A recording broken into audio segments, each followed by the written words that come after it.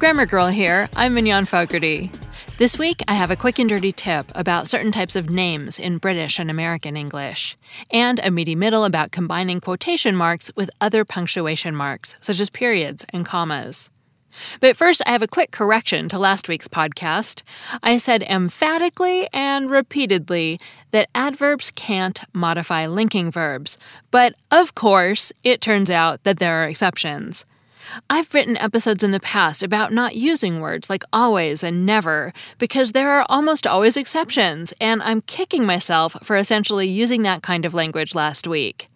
The main point still stands. When you're talking about your mood, you say you feel bad, not that you feel badly.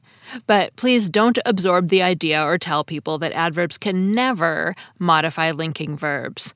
Most of the time they don't, but occasionally they can. Now, last week, a lot of you seemed to enjoy my small observations about British English, and you wrote in with your own stories, which I plan to share in the future. But lots of you Americans mentioned that you've noticed British English uses plural verbs in cases where you'd use singular verbs, especially with things like team names and band names, and you asked me to talk about it, so we're going to start with that this week. It's true, you aren't imagining the difference. These aren't hard and fast rules, but British English tends to treat team names, band names, and company names as plural, whereas American English tends to treat them as singular. And it often jumps out at me when I see it. For example, I took a screenshot of a headline from the British publication The Guardian a few years ago because I knew I would write about this someday. It read, "Amazon aren't destroying publishing. They're reshaping it." That headline is treating the company name Amazon as plural. But in American English, we definitely treat it as singular and write, Amazon isn't destroying publishing. So that's an example of a company name and how it's treated differently in British and American English. Looking at The Guardian today, I found this example of how team or group names are handled differently. There's a group of 6 footballers, or as we'd call them soccer players, who were featured in a documentary about the team called Manchester United, and they're known as the Class of '92. Today's headline reads, Manchester United's Class of '92 unveil plans to open university. In American English, we'd treat Class of '92 as singular and say the Class of '92 unveils a plan to open a university. For example, imagine a graduating class giving a gift to its school. We'd say something like, the Class of 2017 unveils its lion statue. Or if we were talking about a group of athletes, we might say something like, the Dream Team is reuniting this year. As I said, it's not a hard and fast rule, but an American would be unlikely to say the Dream Team are reuniting this year. I searched the corpus of contemporary American English and got 15 results for the string the Dream Team is, and only one result for the Dream Team are, and that one example was from someone who spoke English as a second language.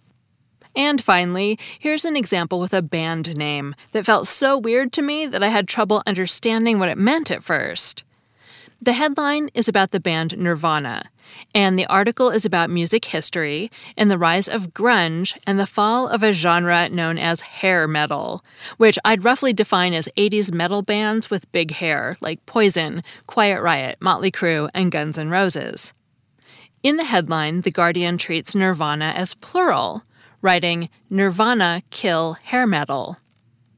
As an American, I'd write, Nirvana kills hair metal.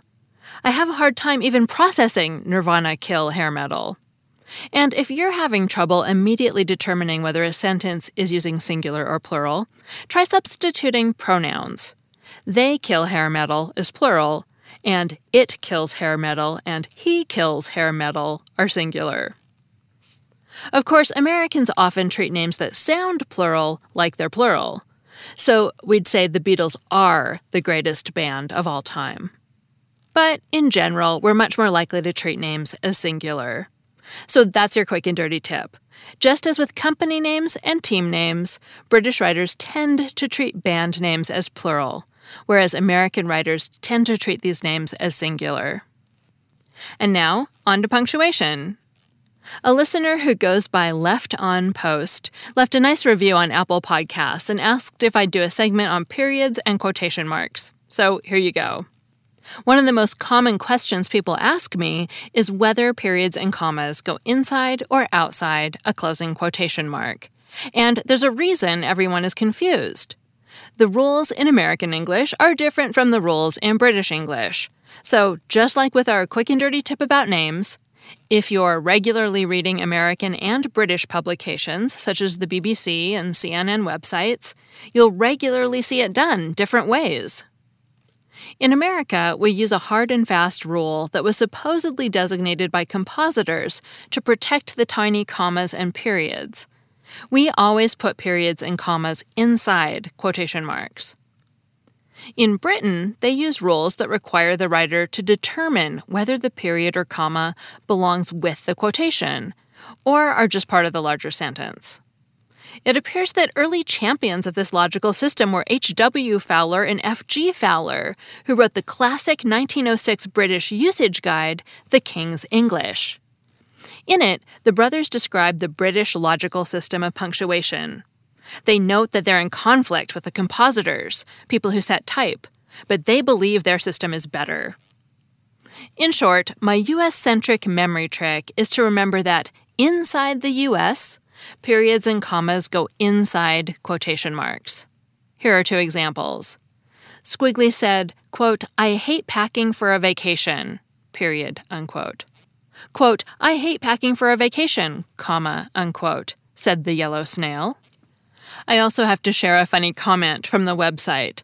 Michael from the University of Tennessee in Knoxville said, "Almost 60 years ago, a linotype operator told me, commas and periods always go inside the quotation marks because if we wait for the editorial side to quit arguing about it, we'd never get the paper out." That made me laugh. And I'll add that this is the rule that I get the most pushback on.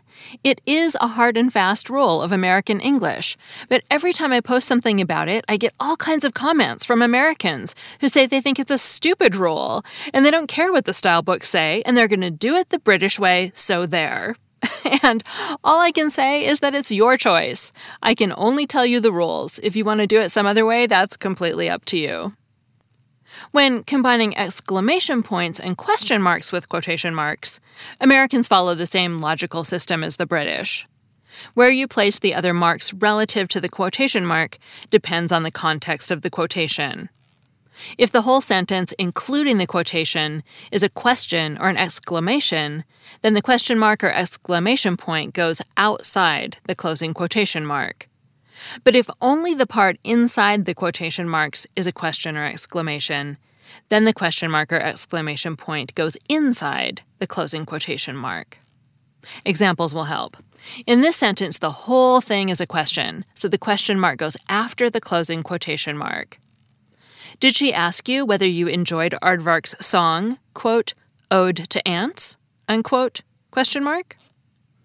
Ode to Ants is in quotation marks, and the question mark comes at the very end after the closing quotation mark, again because the whole sentence is a question. However, in this sentence, only the part in quotation marks is a question, so the question mark goes inside the closing quotation mark. I love Aardvark's song, quote, "Where have all the ants gone?" question mark, unquote. The same rules apply for exclamation points. With semicolons, colons, asterisks, and dashes, we get back to a simple rule. They go outside the closing quotation mark. I love, quote, "Ode to Ants," unquote, semicolon. It's insightful and moving. Quote, "Ode to Ants," unquote, colon, a moving and insightful song.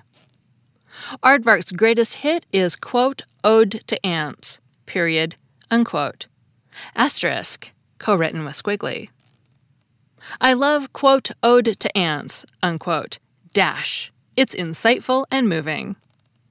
In summary, in American English, periods and commas go inside the closing quotation mark.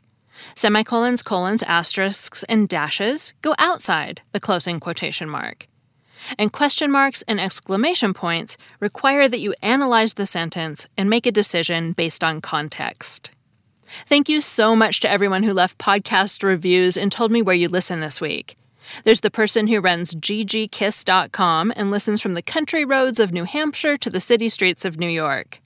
Sylvia listens while cleaning her horse stall in Warner Springs, California. TKE Wolf listens while going for long walks with a stroller in North San Diego County. Dr. Grigorievich listens at work in Maine. And LF Monkey also listens in Maine. 3 cheers, or at least 2 cheers, for Maine this week. Thank you also to German, who listens in his car during his commute or when he has long waits for something. And thanks to Tanya, who left a review but didn't say where she listens. That's fine. I like to hear the stories, but I definitely still appreciate a review, so please keep them coming.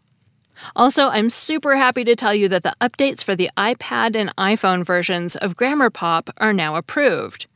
Both apps should be working if you update to iOS 11, and if you have any problems, please let me know on the Grammar Pop Facebook page, which is just facebook.com/grammarpop, or you can tell me on Twitter. The updates were a lot of work, but I'm really happy because I was also able to make the Help button more prominent and add a few more sentences to the game. I even live-streamed myself playing Grammar Pop on YouTube and Twitch last week, which was fun. I'm Mignon Fogarty, better known as Grammar Girl. Grammar Girl is part of the Quick and Dirty Tips Network, and you can find all my old articles and podcasts at quickanddirtytips.com. That's all. Thanks for listening.